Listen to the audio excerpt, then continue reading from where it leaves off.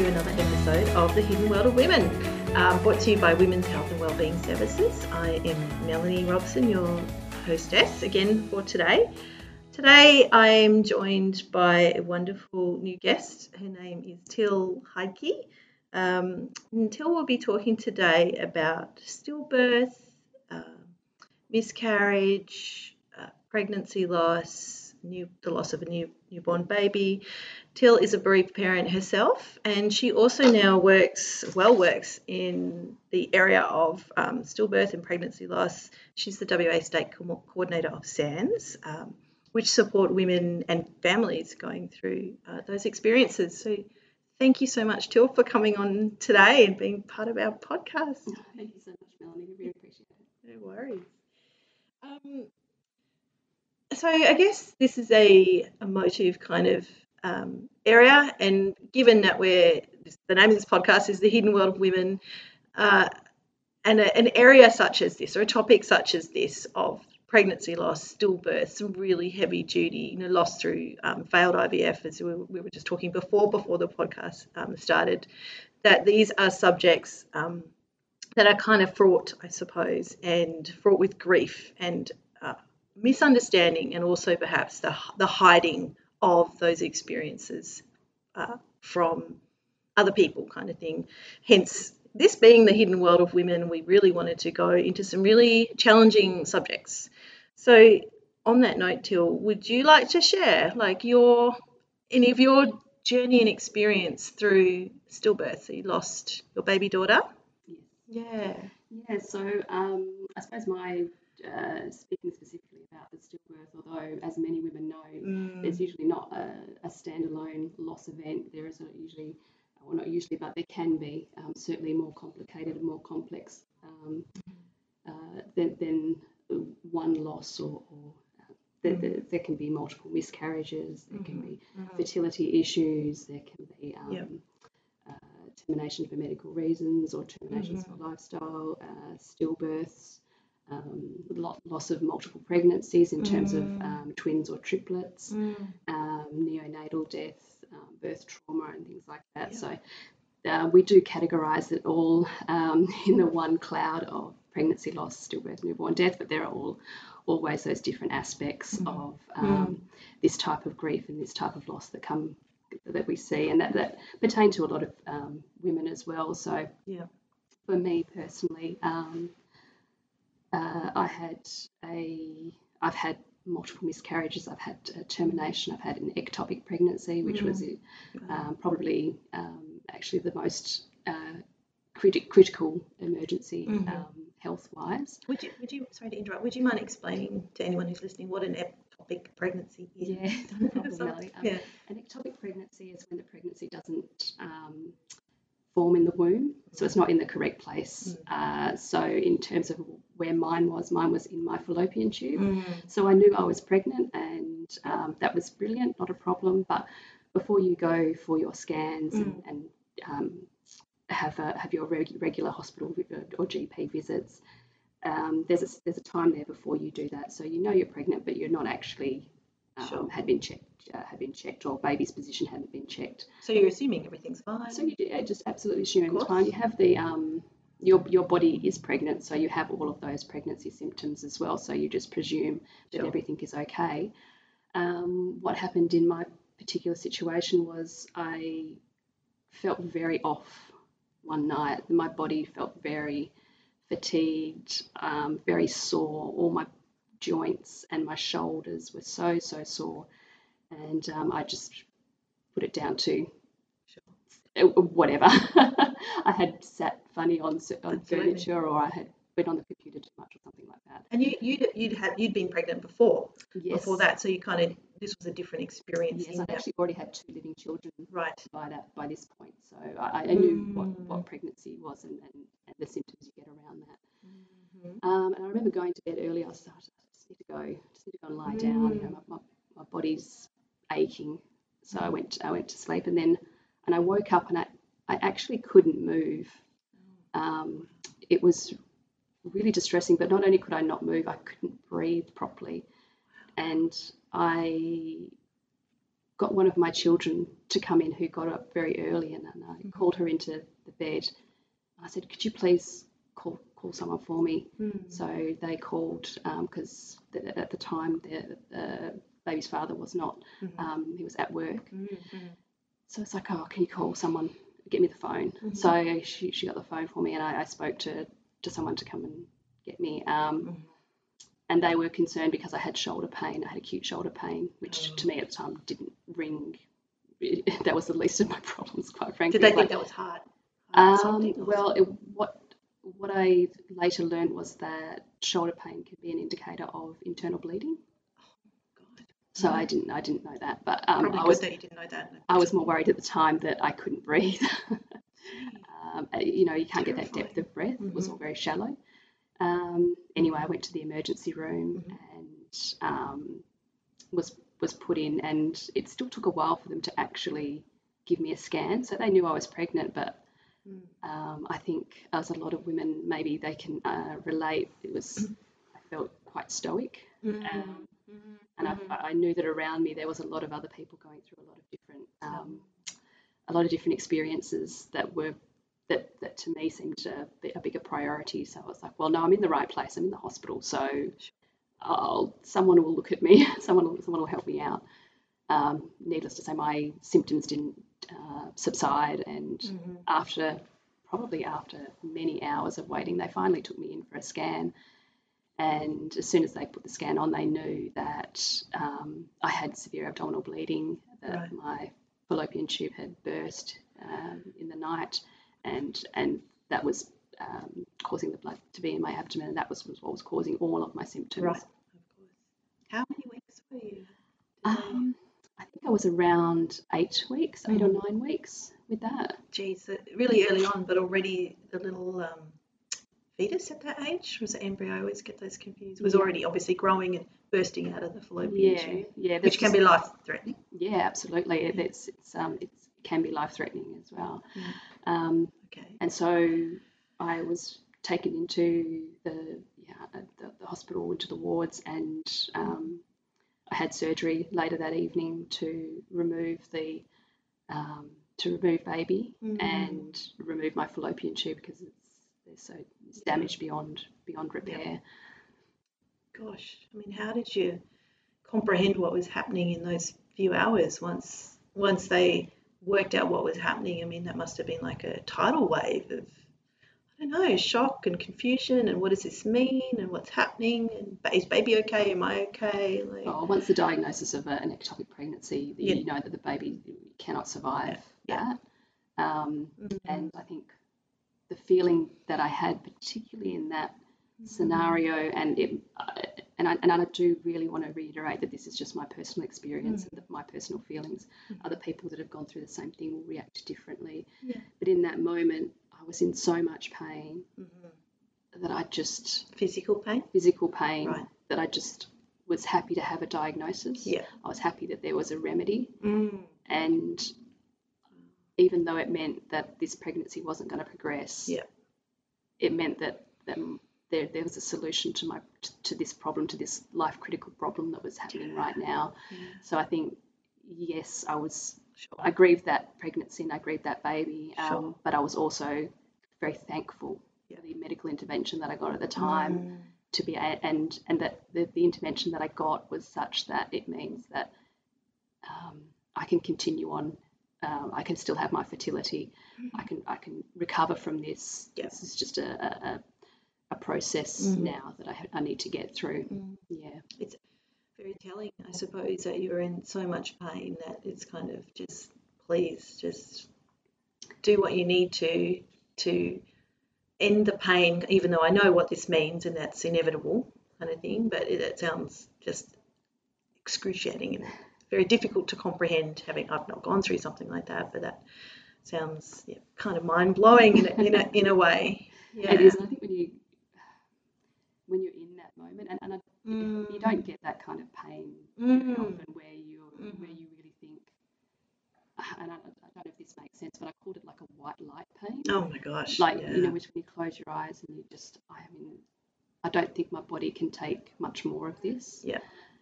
So as I said, I was actually relieved to know that there was a way that this pain could stop, and that even though it meant that the baby had died, there was also nothing I could do about that. There was also no way to save baby. It's like, no, the baby is not going to survive at all. So I think in terms of, if there's a choice, is there a choice? It's like, well, there's no choice. Yeah. This is what's happened, and this is what you need to do now so that you can get better. Yeah. And it was like, well, yes, please.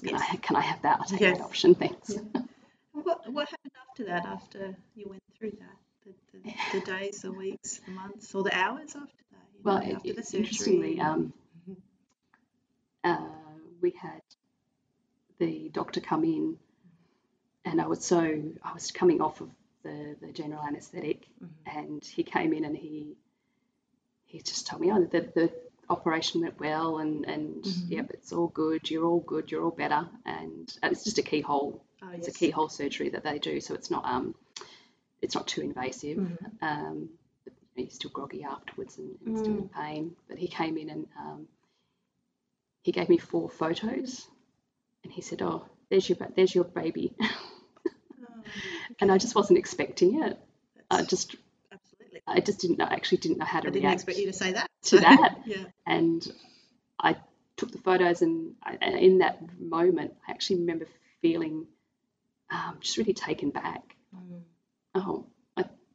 I didn't know what to do or to say, and I actually didn't really want to look at the photos. I looked at them, and they registered, but I put them away, and I just didn't know that was what I needed to see at that particular moment. Or how do you think that could have been done differently by the medical staff? Like, what would have been more useful for you? I think it was actually, in hindsight, really wonderful that they did that they took some photos for me. I think maybe a better way to do it would have been to put them in an envelope where I couldn't see them, and I could then choose to pull them out and have a look at them, instead of just handing it to me while I'm coming out of anaesthetic. Oh, out of anaesthetic too. Yeah, so I think that maybe that would have been a little bit more appropriate for that situation. To have more choice, that's sort of what was bringing to mind for me as well, with whether you wanted them be you choosing the time to go there, if you wanted to go there, kind of thing. But I didn't realise they even did that they took photos. And I don't know that it's a common thing, to be honest. I haven't spoken to a lot of other women that have had ectopic pregnancies.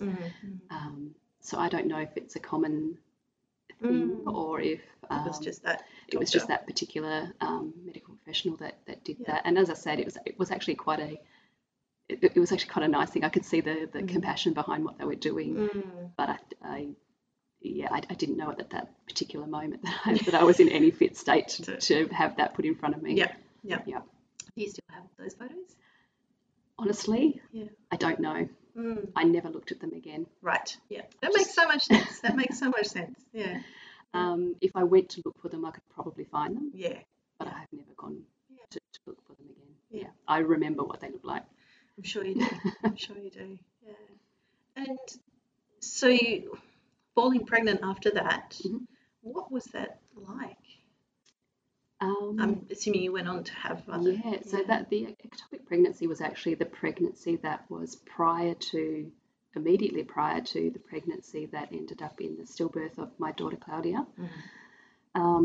We were told that there would be a decrease in fertility because I now didn't have a fallopian tube connecting the ovary. So we had decided to give a little bit extra time to falling pregnant. However, that we didn't need that extra time. The body does pretty amazing things, so we were very lucky, and fertility has never been an issue that I've had to deal with. So I've been very lucky and very thankful for that. We fell pregnant again quite quickly after. Not quite quickly. When you have a medical intervention, you do have to wait a certain amount of time, clearly, for the body to recover. Yeah, absolutely. So we waited that time, and then started on trying to conceive again. And as I say, conceived within the first few months, which was brilliant.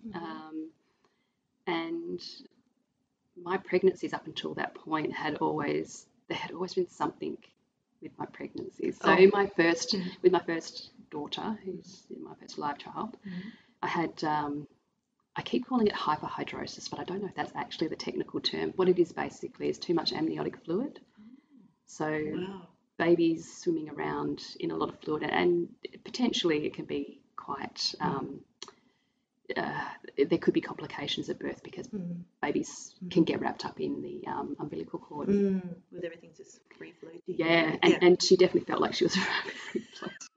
That was fun for you. It was so painful, really? Because they've got so much room. Usually they're confined, and so they can only move their elbows and legs a little bit, especially at that end stage. Yes. But she had too much room, and she could still push all her little legs and little arms out, and it was actually extremely painful.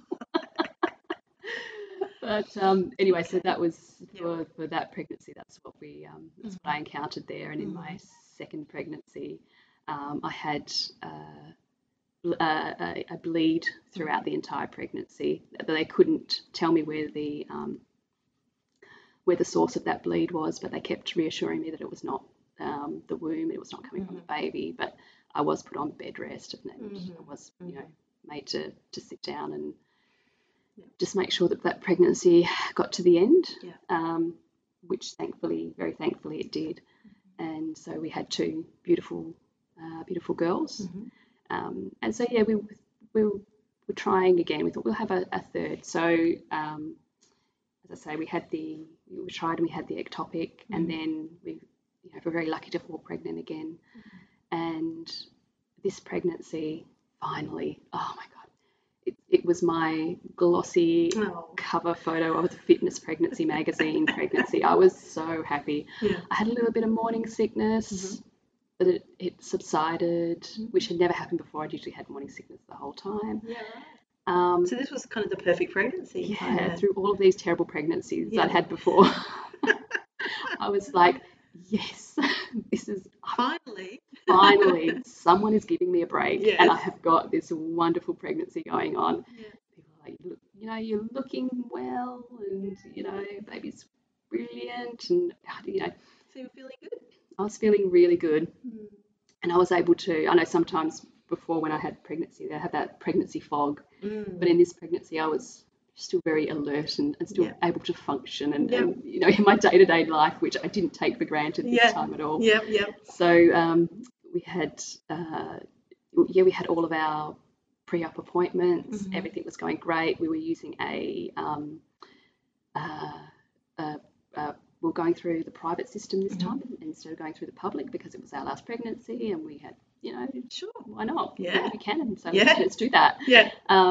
Which meant I had really wonderful care. Not that I didn't have wonderful care before. I should really reiterate that. It was beautiful care all my whole pregnancies, but this one, I had the care of a midwife and a doctor, and they knew me, and it was all lovely. The same midwife and the same doctor. Yeah. Which so tends to be the difference between public and private sometimes, doesn't it? Yeah. So that continuity of care with the one practitioner, which was just, I love that. really enjoyed it. Well, you build a relationship with them. You do. And I went in for, it must have been my 30-week scan, maybe even 31 weeks, and I'd gone in, and my mum was actually with me at that scan, and they scanned baby just to get some measurements, because that's what they do. The baby was beautiful, bouncing around, little girl, brilliant. I was going to have 3 girls, girl gang, great. This is going to be just... It's going to work for me in our family. This is a sisterhood that's going to work for me. I'm going to love it. Awesome.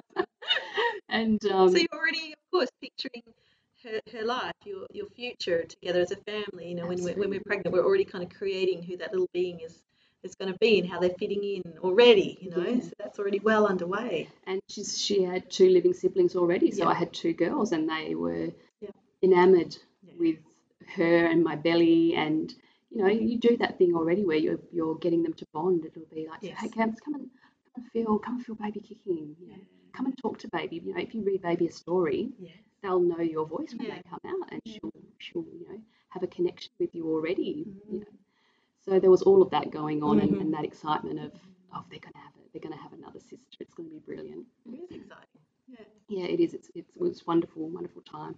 And then we'd gone in for this particular scan, and absolutely it scanned perfectly. And the thing that I remember about that scan in particular was Claudia was yawning, and so we'd had the ultrasound on my belly, and she'd done this beautiful little yawn, and the doctor actually rewound the ultrasound tape, and we just sat there and watched. We just watched this little yawn over and over again, and we were all like, "Oh, oh my God, isn't that beautiful? She's so, oh my gosh, she's so gorgeous. And her little nose, her little lips going, little fingers are, up in her ear and in her mouth and, and bumbling around. Baby thing. Yeah. Was that a 3D scan or one of the new? Is it three? You know the ones which are like four-dimensional. You can. When I had my son, it was just the standard kind of ultrasound scans, but now you can get all these more sophisticated. It was just the normal scan, but I do know that you can get those extra scans now as well, which I would have loved. I've seen them as well. I'm like, oh no, I could have gotten those. Yeah. But no, it was just a standard ultrasound, but it was enough.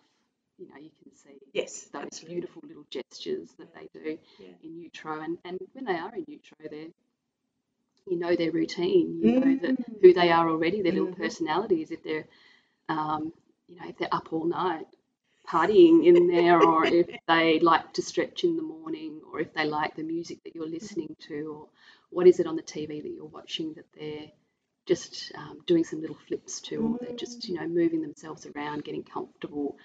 Do they like it when you go and sit in the sun in the afternoon?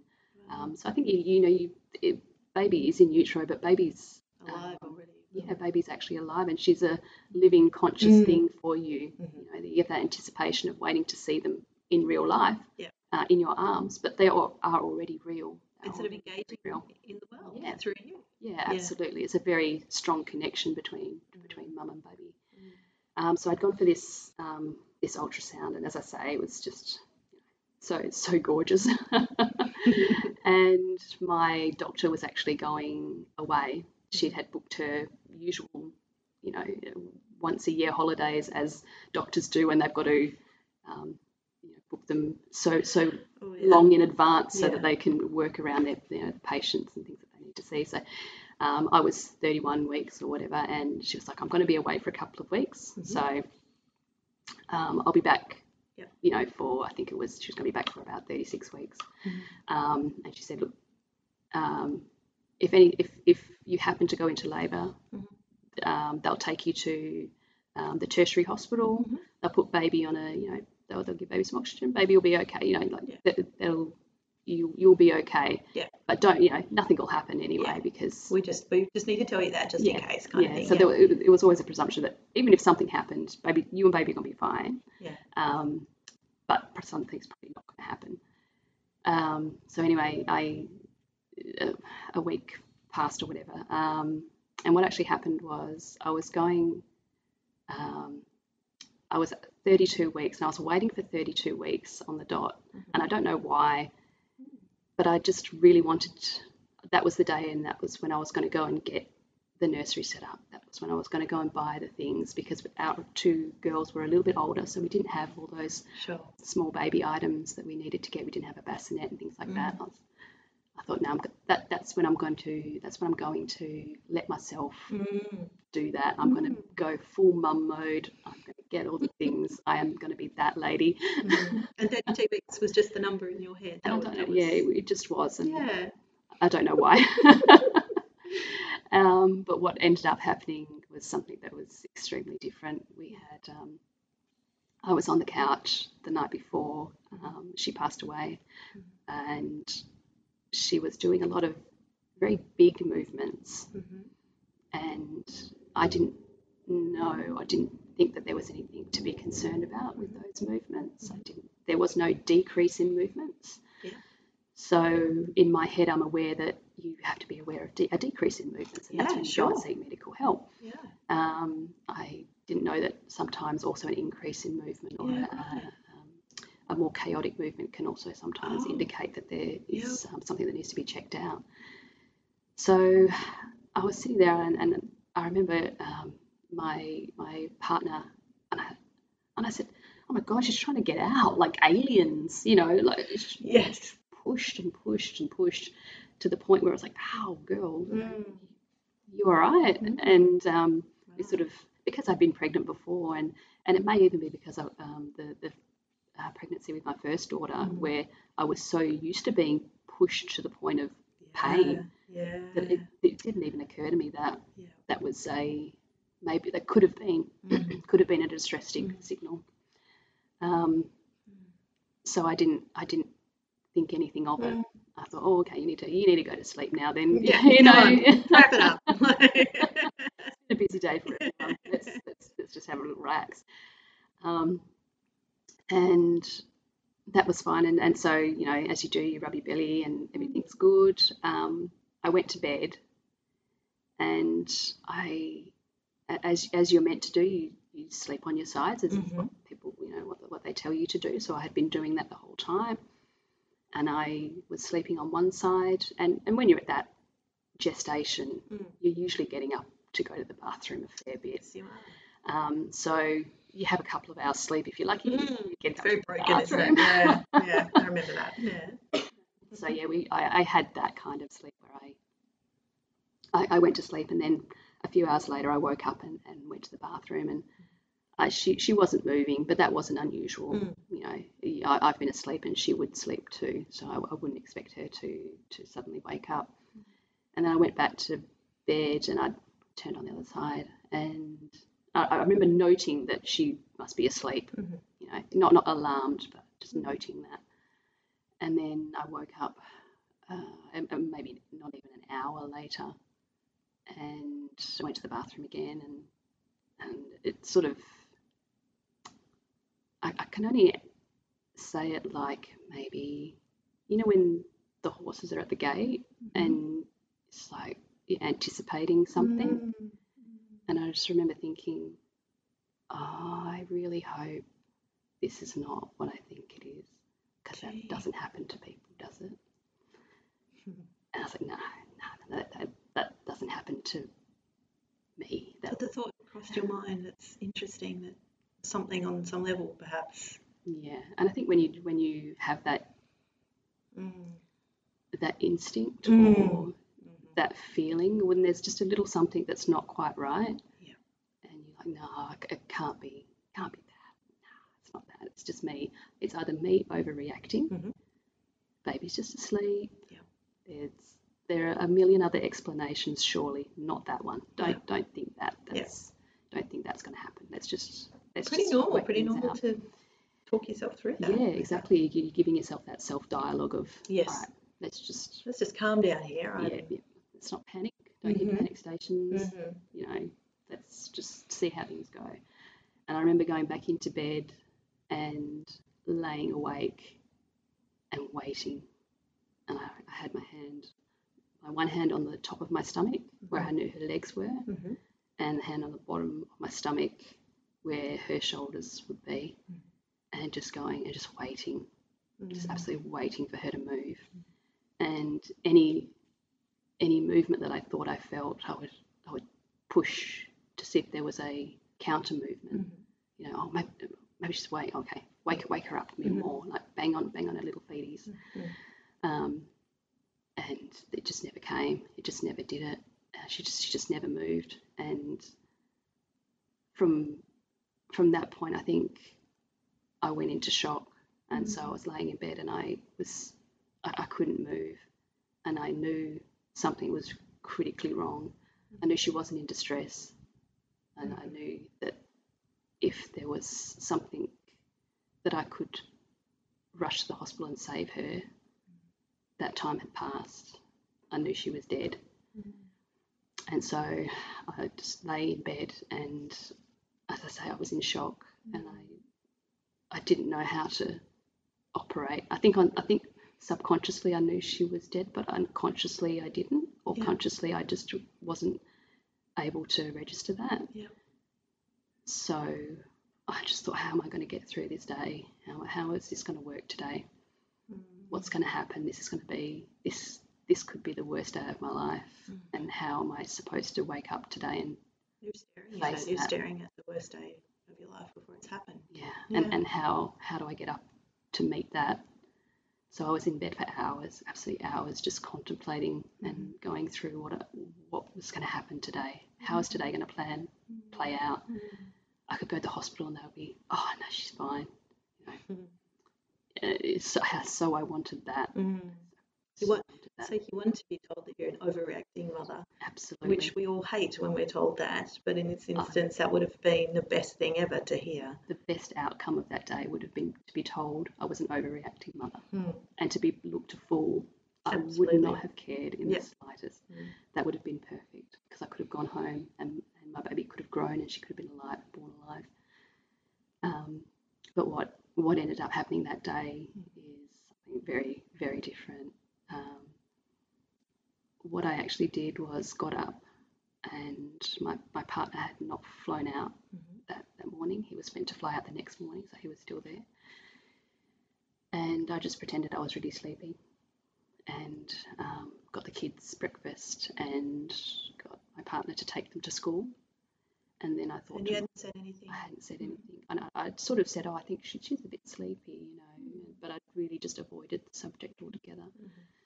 And then I waited until he got back and I said, I think I need to go to the hospital because baby hasn't moved.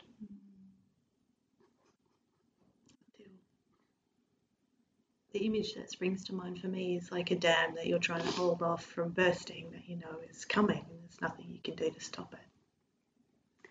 Yeah, I think I was preempting not only my pain and sorrow, but his as well. Yeah, absolutely. Everyone's coming. So how do I negate this where it's not only going to be the worst day of my life, but it's going to be the worst day of his life? And it's something that's going to affect my children as well, my living children, my two girls. Absolutely. So it's like, how do I do this? And I didn't know how to do it at all. So you went to hospital? Yeah, so he drove you? You went together? Yeah, the drive in to hospital, it's literally 7 minutes away, but I think I can remember every single moment of that trip. And I remember just staring. I just stared out the window. I couldn't even speak. And when we got there, we had rung to let them know we were coming. And when we got there, I tried to tell them my name and what I was there for, and I literally couldn't even. I couldn't get the words to come out. But they knew that I was the person that had just rung. And they took us off into a small room and used the handheld Doppler. To listen to heartbeat. Listen to heartbeat, try and palpate baby. But as we sat there, as she palpated the baby, I knew that there was no movement because in all our other appointments, as soon as they touch baby, she's jumping around. She's like, hey, don't boss me around. Talk to me like that. So I knew that when she was trying to feel for the positioning of baby, that her usual reaction, her personality would be to engage with that person who was banging on her door. Really. Sure. Go away. So even though the midwife was saying, oh, there might be, I can hear something, or there's a little thing here, I knew. And I thought, or what I actually thought, which is a ridiculous thought, was I felt sorry for this poor lady. Like she's just come into work today and just thinking it's going to be a normal just day. Wants to all the beautiful little babies, and I've rocked up and she's going to have to tell me some really bad news. It's interesting that you're thinking of her and how she was going to cope with this and amongst all what was happening for you two. Yeah, as I say, you think you do strange thoughts when things are happening. Yes, I think it's very normal. It could even be something where you're coping, you're trying to externalize as well. So there could be that, and but I knew what she was hearing was my circulation, and that's what it was, because she was going, oh, this could be a baby circulation, but I knew it wasn't. Anyway, they called the doctor and took us into one of the sort of more out of the way birthing suites. the birthing suite at the end of the hall. Oh God, nobody wants to go there. No one wants to go there at all. And that's where we went. And I knew that it was the one that was away. I knew it was that one. And the doctor came in, and of course my usual doctor was away, so otherwise she would have come in. Oh, timing. Yeah, so we had another, and I knew that he was the most senior doctor. I knew that they had called that doctor in. Which is kind of dreadful in a way, because you like to bring out the big guns. This is really happening. This is really. They haven't got junior on staff, junior doctor, a training doctor. They've gotten the doctor in. So reality was just like banging through your door. Yeah. Really. Well, you're waiting for that. You're anticipating a fall. It's like, I can't stop this from happening. This is actually happening right now. Did you feel really powerless? I felt extremely powerless. Yeah. I felt so many. It's so conflicting what you feel. I can't even explain what it is. I would say I felt numbness, but I would also say I felt everything. Yes. So it's really difficult to put one emotion or even two emotions onto it. It was just surreal. Yeah. It was surreal. It felt like it was happening to me, but also that I was watching what was going on. And it was just you don't expect this kind of experience to be happening to you. And I knew enough that I knew what was going to happen next. Well, to some point, I knew that they were going to confirm that she was dead. But I suppose, like any, it's like, nah, come on. There might be, they might just go, oh, look, she had a big sleep, Again, that, you're just an anxious mother, I still held out a small portion of hope that's what would happen. Right to the very end, I think you would like, fight. Oh, she's so cheeky, Yeah. I'm going to get her. Yeah. Or like, there'll be a story to tell her. If I remember that time you made me go to the hospital and they called the big doctor out. So I think there's still a little bit of that, but really and truly there was no denying where this path was going. And even though I wanted so desperately for it to do a U-turn and go back the other way, it was not going to do that. The doctor came in and he sort of asked me a few questions and was wonderful, absolutely wonderful. And put the ultrasound on my chest, and it was not the 4 or 3D ones. It was just the normal ultrasound that they use, and so I'd seen it a million times before, so I know exactly where a heartbeat is. And as soon as he put that on baby, I could see the grey lines. And the grey lines are not moving. There is no heartbeat there, and he didn't even need to tell me. I knew exactly what that meant and where I needed to look. And he was really wonderful. He that they need to confirm. And so he told us, just I'm really sorry, but baby's dead. Baby's died. And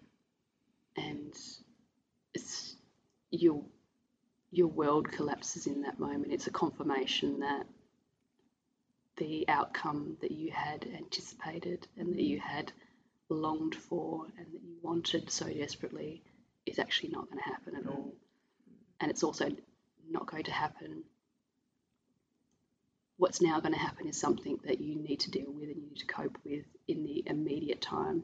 You don't have a chance to think about it, to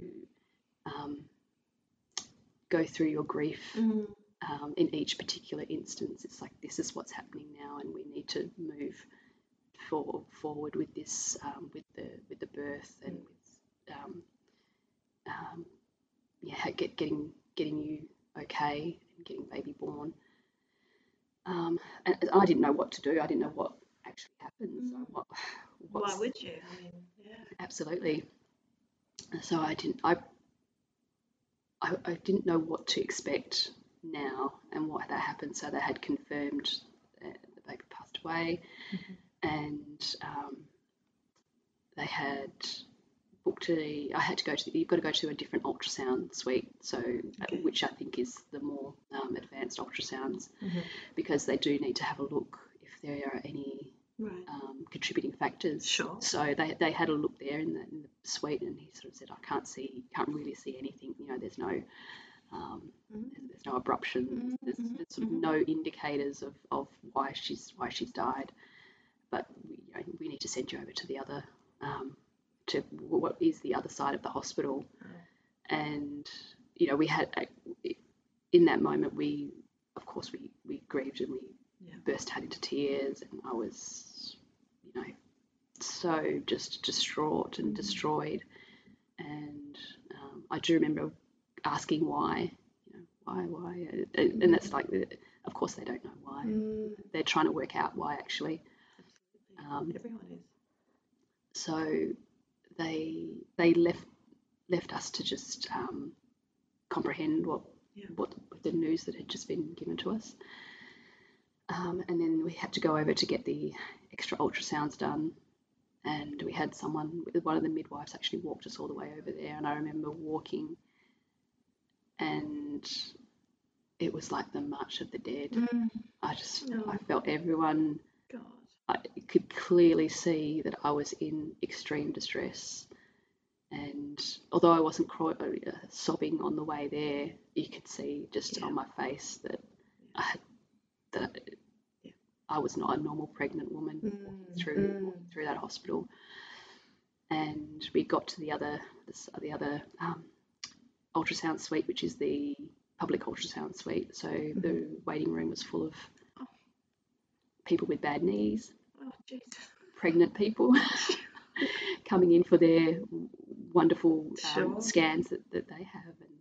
And here's me looking like I'd just gone 10 rounds. And so what do they do with me? I'm sitting there waiting. The midwife is explaining that that we've just come across, and they actually ended up, I'm sure they cleaned someone out of one of the offices and put us in there. Good. Yeah, they should. I was like, please don't make me sit with other beautiful pregnant women. That would be cool. And even Honestly, at that stage, would be kind of cruel, really. I don't. I've got to be. And I was like, for me, I thought, it's not good for me. Yeah. But I was also thinking, it's not good for them. It's not good for them to see this. They don't want to know. Yeah. If everything was good with me, I don't know that I'd want to see me coming in. It'd be very scary. With this, because it's extremely confronting. As well. It's like that.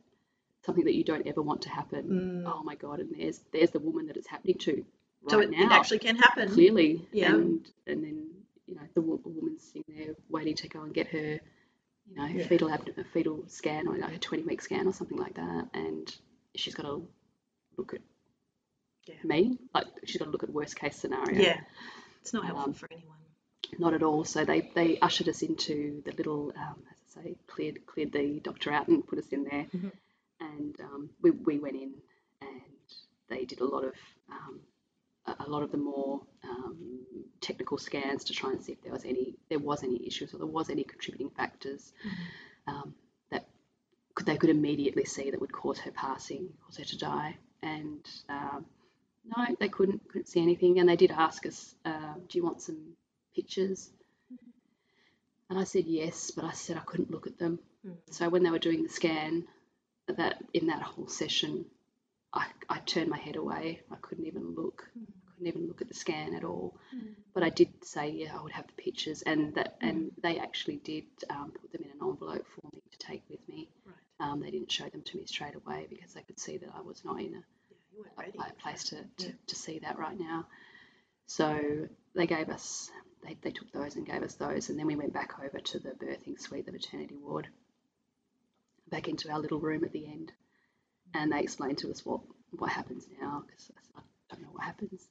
What happens now? What is the procedure here? And what actually happens is they send you home so that you can just comprehend what's happened a little bit. Not that you fully can, but just to give you some time to say, this is what's happened today. This is what's going to happen tomorrow. And so what happened the next day is we went in at 6 o'clock. Sorry. We had to arrive back into the maternity ward at 6 o'clock, and I have to say I got no sleep that night. I was going to say, how on earth? I will just actually skip those hours from when we went home Sure. to having to arrive the next day, because I can only imagine.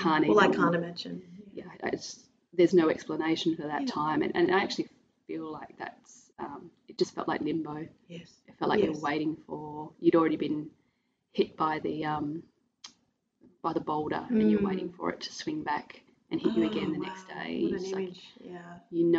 I know that today's been hard, today's been devastating, but guess what? Tomorrow is going to be a whole new set of devastation for you. It's something that you can't prep yourself for. I guess that's the unique thing with a pregnancy loss and a stillbirth. It's so different to the other forms of death, I'll say, where somebody outside of you dies, and there's sort of processes, but this is an inside job, really, and then that we need to do things here. It's so unique in that way. Yeah, you have to be an active part of this. Yes. You've got to actively be involved in this. So, yeah, absolutely. When it's like an older death, or maybe a death from a terminal illness, there's different dynamics involved with those, and certainly all types of pregnancy loss and newborn death have their own dynamics that they bring to them. But in this instance with my stillbirth, I had no clue what the procedure was, how it works, how you do it, but also how to cope. I just had no touch point to know how to cope, and that's part of what you were saying before, is that there's no education in it. You don't know. It's not something that's readily talked about. It's usually massively taboo. People don't talk about it. People sort of get on with it. You might know it's happened somewhere. Or I think didn't someone lose a baby or something? Yeah. But it's not really discussed in any way or in any detail. So it's usually very much skirted across. Sure. So we went in 6 o'clock the next day, and of course I didn't know what to expect, and because I had gone through 2 births already, and I was very, very lucky. I had 2 natural births, not a lot of pain meds, stuff like that. Births are different for every parent, and I was very thankful for having 2 beautiful births, and so I've only got that to reflect on, so I kind of think it will be something similar then, if that's what my body does. I thought we would go in at 6 and baby would be born sometime that morning, because my labours aren't particularly long. But what I didn't anticipate was that your body's not actually ready to give birth. So baby's died, but your body is not actually ready to give birth yet.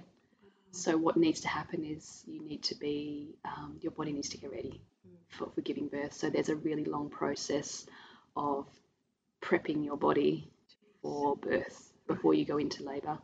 So there's inductions and all that sort of stuff that happens, and then there's waiting, because it's not like you've gone into preterm labour or labour and your body's already getting itself going. It's literally, we arrived at 6 and Claudia was born at 10:30 p.m. that night. Oh gosh. And my active labour with her was only the last hour of that. So that whole time was getting my body prepped to actually get ready, to get it ready enough to give birth. Yeah, right. In a very artificial way, really. You're having to bring on something that... I knew that that's what had to happen, so I had no issues with that happening. And I was actually, one of the things that I said is that when I've birthed all my babies, they've come straight out, and I hold them. I get my hands on them as soon as I can, and I bring them up and put them on, so it's skin to skin. And I was really adamant that I wanted her to have that same experience, even though she was dead. I wanted her to be born like a normal baby, like my normal baby. You know, everyone has different births, as I say. For me, my normal was to have a certain things happen. I really wanted to have her straight up onto me, skin to skin. I wanted to see her straight away, and I was really lucky that we were able to do that. But I was really nervous at one point. I was nervous the whole time, but and I was bursting into tears the whole time. But one particular moment that I remember was that I got so we'd gone through the prep and active labour had started, and it was sort of bringing it into reality again. I suppose for the last couple of hours, I could just phase out a little bit, maybe as much as you can in that situation. But when active labour started, it's like, oh no, this is that moment, and again my anxieties peaked up, and I said to the doctor, who was the same doctor that had delivered the news to us the day before, I said, I'm so anxious about what she's going to look like. Is she going to look like a baby? I didn't know. And I just got it in my head that what would she look like? I don't know. Is she going to be purple, or is she going to have? What's her skin going to look like? Is it going to be disintegrated a little bit? Like, I just don't know. Is she going to look normal? Is she going to look proper, or is she going to come out a little bit deformed or something like that? And I just always remember what he said to me. He looked me straight in the face and said, the most heartbreaking thing is that your baby is going to look completely normal. And it just killed me. And there's nothing else he could have said.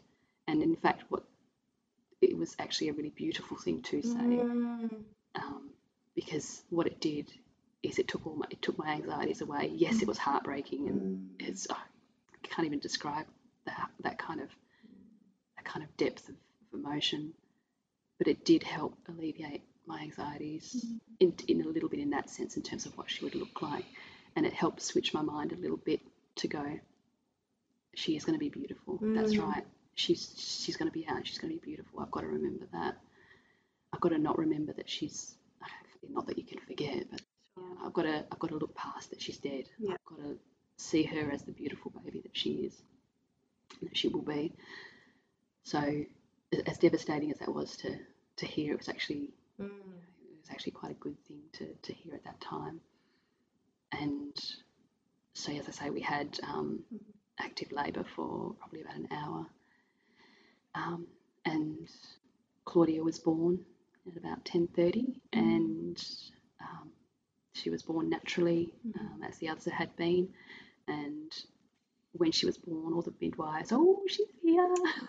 Like there was that moment of birth where they celebrated it like it was a live birth. Yeah. And that was wonderful. It was like, she's here, and straight up, and they were like, straight up onto mum's chest. And so I was so lucky I got to grab her and hold her. And in that moment, you're a mum. I'm her mum. And it solidifies. No one can tell me I am not this child's mother. And I love her more than anything. It doesn't matter if she's alive. It doesn't matter if she's dead. She is mine, and she's beautiful. And I've got her in my arms. And that's what I felt. Yeah. I felt blessed that she was there. I just was so happy to see her. And she was beautiful. She was stunningly beautiful. Yeah.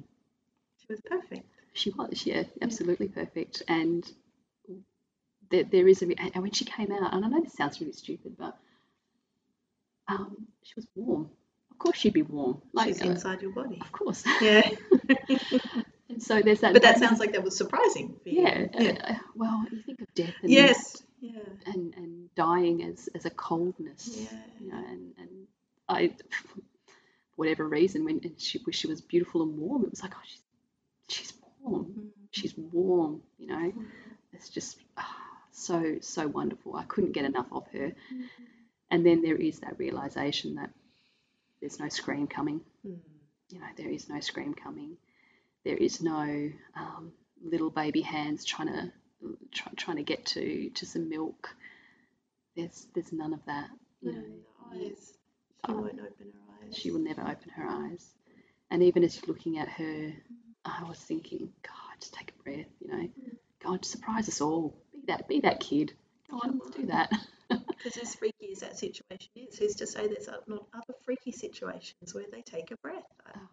It's like the mind scrambling desperately. You're always trying to look for a way out of what you're in. Yes, of course. Very human. It's wishful thinking, absolutely. But it doesn't mean that you don't think it. Of course. I think that's incredibly normal. And our minds have to do that. They have to make sense of horrific situations. It's like in every hurdle, it was like, please just give me that little outlet. Yeah. Just give me, oh, no, you're not giving me for that one. Okay, so what's the next one? Mm-hmm. But that could happen. No, that's not going to happen. Mm-hmm. And so every step you go along, you're like, but there could be that little glimmer of hope. No, okay, there's not that one. Or maybe the next one. So even at her birth, it was like, God, just take a little breath. Just open your eyes. No. You do consciously know that that's not what's going to happen, but it doesn't stop you yearning for that outcome. So she was, she just was so beautiful, and she was third trimester. She's a big baby, and I think that's what I felt as well. I felt, it felt like a waste. It's like, but she could have been alive. Like they wouldn't have even. I've seen babies way smaller than her. She's a big baby. She's a healthy big baby. Yeah. There's nothing wrong with her, and yet she's just not. What happened? Did you end up finding out what happened? We didn't end up finding out what happened. In 60% of all stillbirths, they are unexplained. Wow. 60%. Yeah, and that's got a lot to do with the lack of research in the area. I see. But when you're in there and having that experience, you're not particularly worried about research factors. Yeah. Or giving your baby or your body or your placenta to further research. You're just thinking in that moment, I need to do what's best for my baby, and she's already gone through enough. To me personally, that's what I was thinking. It's like, she's gone through enough. I don't want her to go to autopsy. I don't want people being in and around her poking. I just need her to be. I need her to be as I remember her. So that's the decision that we made. So they ask you about an autopsy or about anything? They do take samples and stuff. I think just as a process when that outcome happens.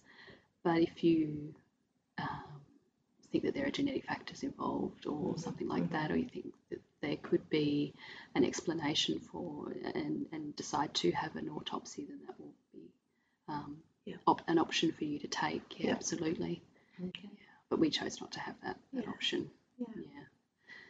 And when when she was born, and we had all of those, and the midwife was taking photos and everything for us, which was just brilliant. Even though we hadn't particularly asked, but it was fine. And I was speaking to her body being warm and just beautiful. And so when she was up on my chest and she was just so warm, I do remember her losing her warmth, and that was, I can't explain. Again, one of those things that you can't explain what that experience actually feels like, to pull your baby up onto your chest and into your arms, and to have that warmth, to have that hold, to be able to hold them so close. It's like you just feel like, well, can't my heart just jump into hers? That's all it takes. We're so connected. That would be no problem at all. That shouldn't be able to do that. And then to have that slow realization and that slow bodily feeling of her getting colder than my body temperature was, it's like, well, no, she isn't going to take a breath. No, she isn't going to open her eyes. I'm never going to see what colour her eyes are. This is there is no escape plan. This is real. Yeah, there is no other path that's going to crop up. This is what's happening. It it sounds like in a way there's so many in amongst a death. There's lots of these little deaths along the way of the realization, and then the actual birth, and then the fading of the temperature, the cooling, and it's like there's sort of more layers each hour or each day, or that just keep on coming. It's interesting because subsequently, people will say, that it's the anniversary of her birth and her death today, and I will sort of say, well, what really happened was she actually died on this day. We got the diagnosis the next day. We got confirmation that day of her death. And then this is the day that we had to go home, and this is the day that we had to go in for her birth. This is the time she was actually born. This is the time that we went back into the ward. This was the time we saw her the last time. This was the day that she went to the morgue. This is the day we arranged her funeral. This is the day her funeral actually was. So it's not just one, it's not just that day, it's not just the day of her birth. And especially in a stillbirth, it's like she actually died the previous day. So death is before life. But then there's all of those extra factors. It's like, well, it's, as I say, her funeral is the day that we let her body go to the morgue. All of those little losses that go on, and they're all heartbreaking. Like there's none of them are easy. They're all their own trauma in a way. And what I felt at the time was, I'm not past the first trauma and they keep coming, to get on to the next one. I'm not over being in bed and not feeling her move before you've confirmed she's dead, before I've got to come in the next day, before I've got to have my only night with her, before I've got to make the memories with her, before I've got to take her down to the morgue and see her go and say goodbye for the last time, before I've got to arrange her funeral, before I've got to go to her funeral. It just seemed like it's too much for the mind to comprehend almost. And you don't get over one aspect of it before you've got to be involved in the next aspect. And that's what I came to realise very quickly, is like I actually can't control how this is coming, but I can understand that I don't have to have dealt with the previous trauma before I have to deal with another one. I just have to be here now in this experience, and clearly this is an experience that's going to reverberate throughout my entire life as I'm going forward. I don't need to have it solved right now. I don't need to cope with it right now. I just need to be in the experience right now, and that was what helped me in that experience to go, actually I can't cope with this. I'm going to leave the coping till later. I just need to be here and do this right now. So that's what we did. Is that, in speaking to other women who've gone through the same experience, is that, I mean, because that sounds like it was very helpful for you, is that something that some women have been able to do or other women not, or I suppose it's very unique to each woman, each family? Each experience is its own experience, and in terms of my experience with the stillbirth, there was no trauma, or there was no sense of urgency. I've got to do something now that can save her, or there's no question of, if we get her out quickly, she'll still be alive, or that she's been baby's been sent to NICU, and then you don't know what's going on there. So each experience of child death is unique unto itself, and we do often hear a lot of similarities in stories, but the similarities are not in the experience, but in the emotion as well. So they will speak to, I felt so isolated. I felt like no one knew, no one understood what was going on with me, and I didn't know how to cope. I didn't know how to deal with it. So we do hear a lot of that, of the loss and the death bringing out those sets of emotions, and a lot of even the emotions that maybe you didn't go through. So maybe I didn't go through anger, I didn't go through desperation or anything like that, But that's not to say it's not completely normal for another woman to have that reaction. It's all about your personality. You know, everyone is different, and when you're stacked up against something, that an experience that you haven't thought was coming, that you have no idea what it involves, then you don't know how you just don't know how you react. And so if someone has a reaction that, you know, it would be completely different to mine, but I absolutely understand it. It's like, I can understand how you would be so angry. You'd be so angry, and you'd be so devastated about this and about that. It doesn't pertain to my experience, but I get it. I really get it. And that would be, I think it's just so important for other women to feel got. Yes, absolutely. And it's hard to be, I think, as we were talking about this kind of loss earlier, where it's not talked about. Why do you think that is? Oh, it's got such a stigma around it. People don't want to really get into it. It's a really confronting loss. It's a really difficult loss to speak to, and people don't know what to say. Did you find that in your life after? Oh, absolutely. That your family and friends were at a loss about what to... Even the ones that had loss were unsure about what to say or something like that. But it's certainly when you go back into your normal routines in existence, so whether that's going back to work, going back to the school grounds for pickups and drop-offs, or however it is that you integrate yourself back into your life, it comes up all the time, and people's reactions to it, it's so varied, so very varied. And people will say,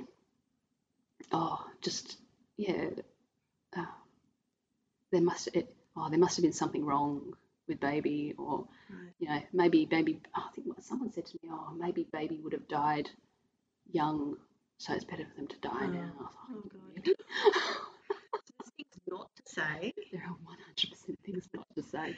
What were some things that were useful or helpful or comforting or something better than that? You know? I think anything that people ask me this, and I say something that comes from your place of compassion. Don't you don't have to make it better. You don't have to fix it. You just have to say something like, I am so sorry that you're experiencing that right now. Or even just say, I don't know what to say. I do not know what to say. Because you're validating that something's happened, so you're not just ignoring it, which happens all the time as well.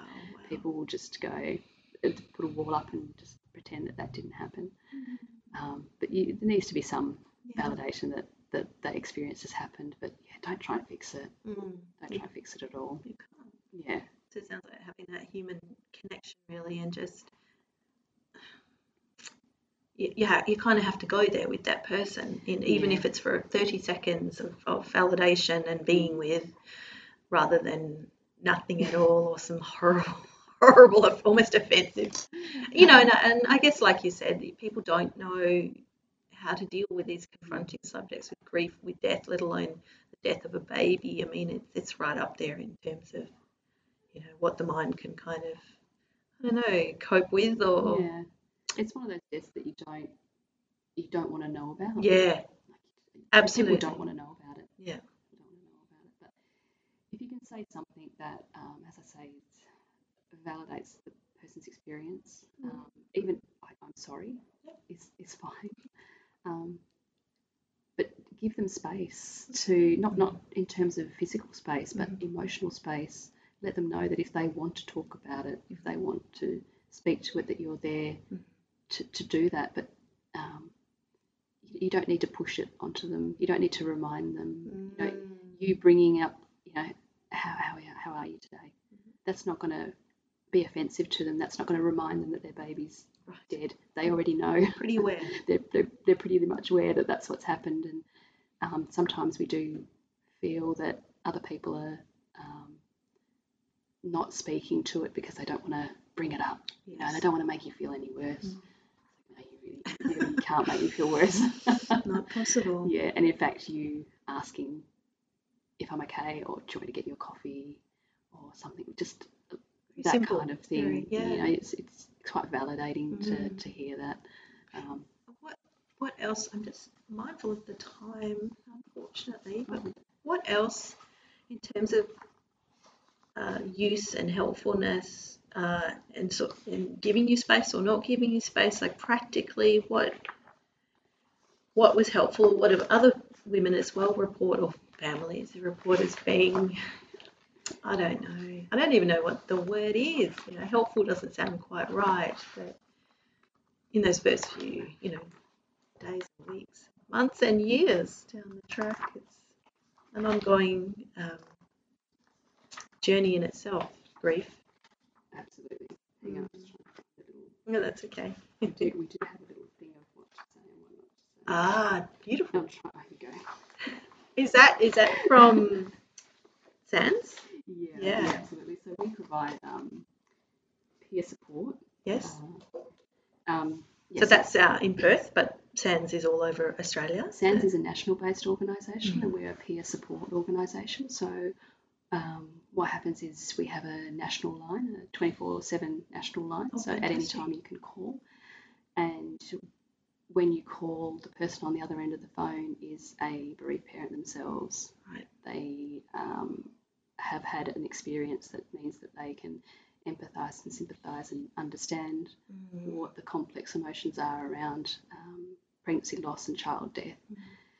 And we have the 24-hour line. We have group face-to-face meetings, which we're getting back to here in Perth, thankfully, with the COVID restrictions easing a little bit.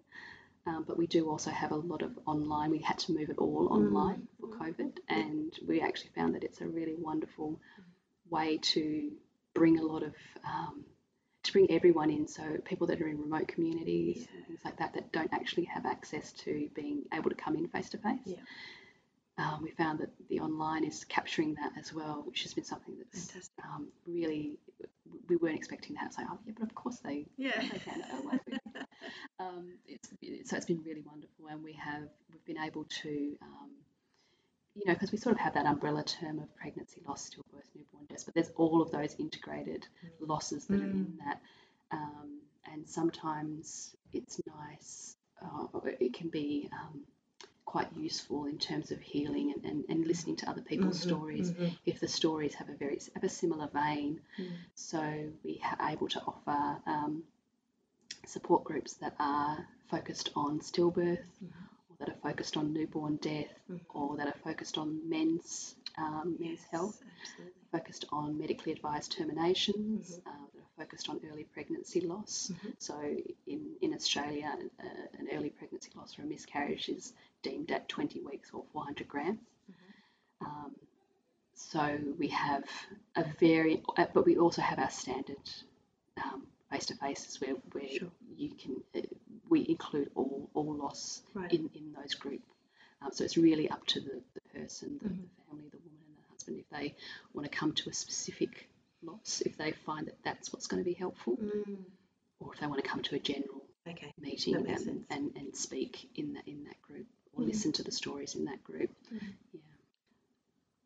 And would you say it's really important in the kind of healing process, or is that up to the individual person whether they want to access stuff or not, or wait or not? I think a really important thing is to actually know you can access the support. Right, it's there. It's there, and you can access it if you want to, if it's what's going to be helpful for you. Everybody will process things differently, and some people have different support to others as well. So some people might have that family and friends which will give them that adequate support that they need, and they may not want to go externally for that support. They may find that support is there for them.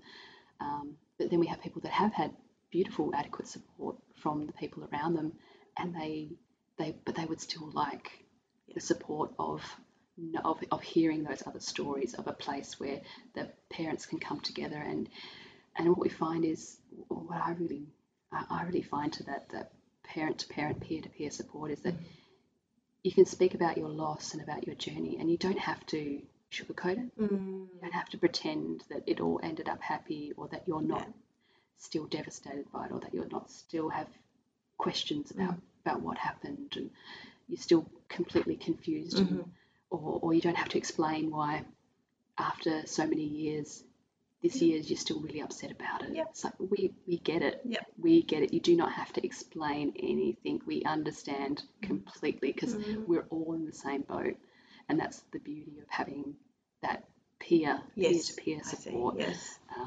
It's just you don't have to justify anything. No. Yeah. And it also makes you feel less isolated. You know, there's that. You know, you can have support from others, and it can be wonderful. But then you can have someone who knows they can speak to their own experiences, and you can talk. You can talk about it, and in a way that it's really so helpful and so healing to know that you're not alone in that experience.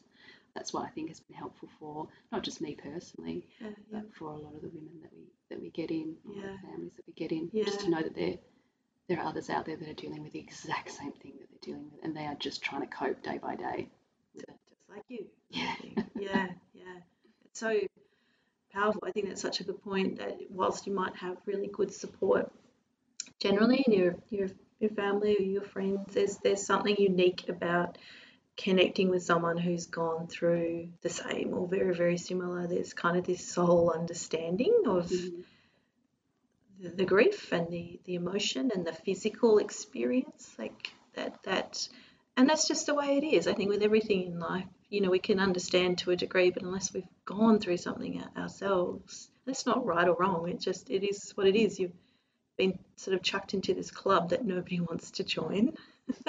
And only someone who is also in that club knows what it's like to be in that damn club. Yeah, it's the lived experience. It is. The connection of lived experience that is really so. It's just so supportive. It really is. We're going to have to finish up. What I was thinking though, we have show notes that we type up underneath the podcast link and stuff like that. So in the show notes, I will definitely put the SANS information, but also what you were going to talk about in terms of what's helpful to say or not helpful to say. Unless you want to briefly, talk to that, or you may as well, But I'll also put that in because I think this is really important. I'm kind of chuckling about it, but I'm like, I think that's really important, for people around that woman going through that, or that family. I will actually send you different ones, because the ones I've got are for medical professionals. So this is from our medical professionals talk the other day. Oh, so wow. Basically, so you go and talk to... So when, we talk about that care that I... Yes. When the doctor said to me, your baby's going to be beautiful. Yes. And although that's crushing, it was actually a really wonderful thing to say. Yes. So sometimes your primary carer in that moment of your crisis or your trauma is, it's the midwife, it's the doctor, it's that person, and you actually remember pretty much a lot of things that happen at that time. And so it's helpful if we can go in and just reiterate and let them know from the people that we speak to that have had that lived experience what was actually really helpful for them. What they heard and what they heard that was helpful, and what they heard that maybe wasn't helpful, and that's giving them feedback that they probably wouldn't have otherwise. Which I would hope they would find that incredibly useful and valuable, because I'm sure they want to be they're in a caring profession. They want to be supporting that person as best they can, but they might be bumbling around the dark, verbally speaking. Yeah. A lot of times they just want to, they just want to know what they're doing is the right thing, and sometimes they sort of second guess themselves. A lot of the really compassionate, beautiful midwives and doctors and doulas that you have, they're like, but I was really sad as well, and I didn't want to be too sad in front of them, and we'll say, no, actually, they're experiencing this. Mum and Dad are experiencing this, but you're experiencing it as well. This is what you're in with the moment with them, and you can be sad as long as your sadness doesn't overtake mum and dad's sadness. Yes. But you're absolutely allowed to shed some tears and go, oh man, this is an experience that we're all going through. That is not a bad thing. That they're not being unprofessional with that kind of response. And I think sometimes those little things, like they might say, won't cry. I'll go elsewhere. It's like, no, actually, you can. That's okay, because you're validating that mum and that experience that she's having, and that she's not just overreacting. It's a really. It is as bad as really, you think it is. Yeah. It's very bad. Yeah, exactly. Very powerful, I think, to be joined in that kind of humanness of kind of this horrific situation. If it's all right, I will just say one little thing about the. We're talking about the medical things there, and we talk a lot about we want baby to be treated like a live baby, and how important that is for mum and dad to see that their baby is beautiful, that however conditioned baby is. And when, in my experience, when I had given birth, and I'd actually passed out. I'd actually fainted. Trying to get up from the bed, and they put me back in bed. And I woke up, and it was just the midwife. One of the other midwives was just, sort of in the corner doing some bits and pieces. And there was one midwife she had her back slightly towards me, but she 100% did not know I was awake. And I opened my eyes, and I saw this wonderful, wonderful midwife holding Claudia in her arms. And she was sitting there, and she held her right up to her face, and she was giving her little kisses on the nose, and she was going, "Aren't you so beautiful? Oh, gosh, look at your hair, look at your nose," and she was talking to her. And like she was alive. I cannot tell you how that made me feel. That just made me feel like somebody is acknowledging my baby is a baby, not a dead baby. Yes. Yeah. It's a baby. And I didn't let them know I was awake. I just wanted to sit and watch that for a moment, because I knew that was really special. I knew that there was something that I needed to see in that. Oh, wow. So many experiences in amongst a giant experience. How beautiful. Thank you so much for being so generous in coming on today and talking about this. We really do appreciate, especially talking about something that is so, like you said, taboo and hidden, and people don't know what to say, and nobody thinks something like this is going to happen, but it does. So thank you so much, Till. Not a problem. Thank you so much, Melanie. You're welcome.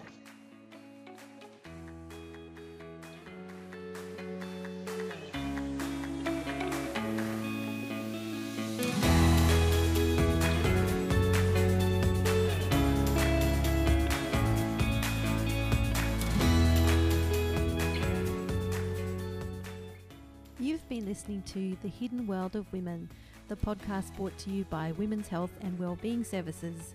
You can find us on Facebook, Instagram and YouTube by looking up Women's Health and Wellbeing Services. You can also find us at our website www.whws.org.au. Bye.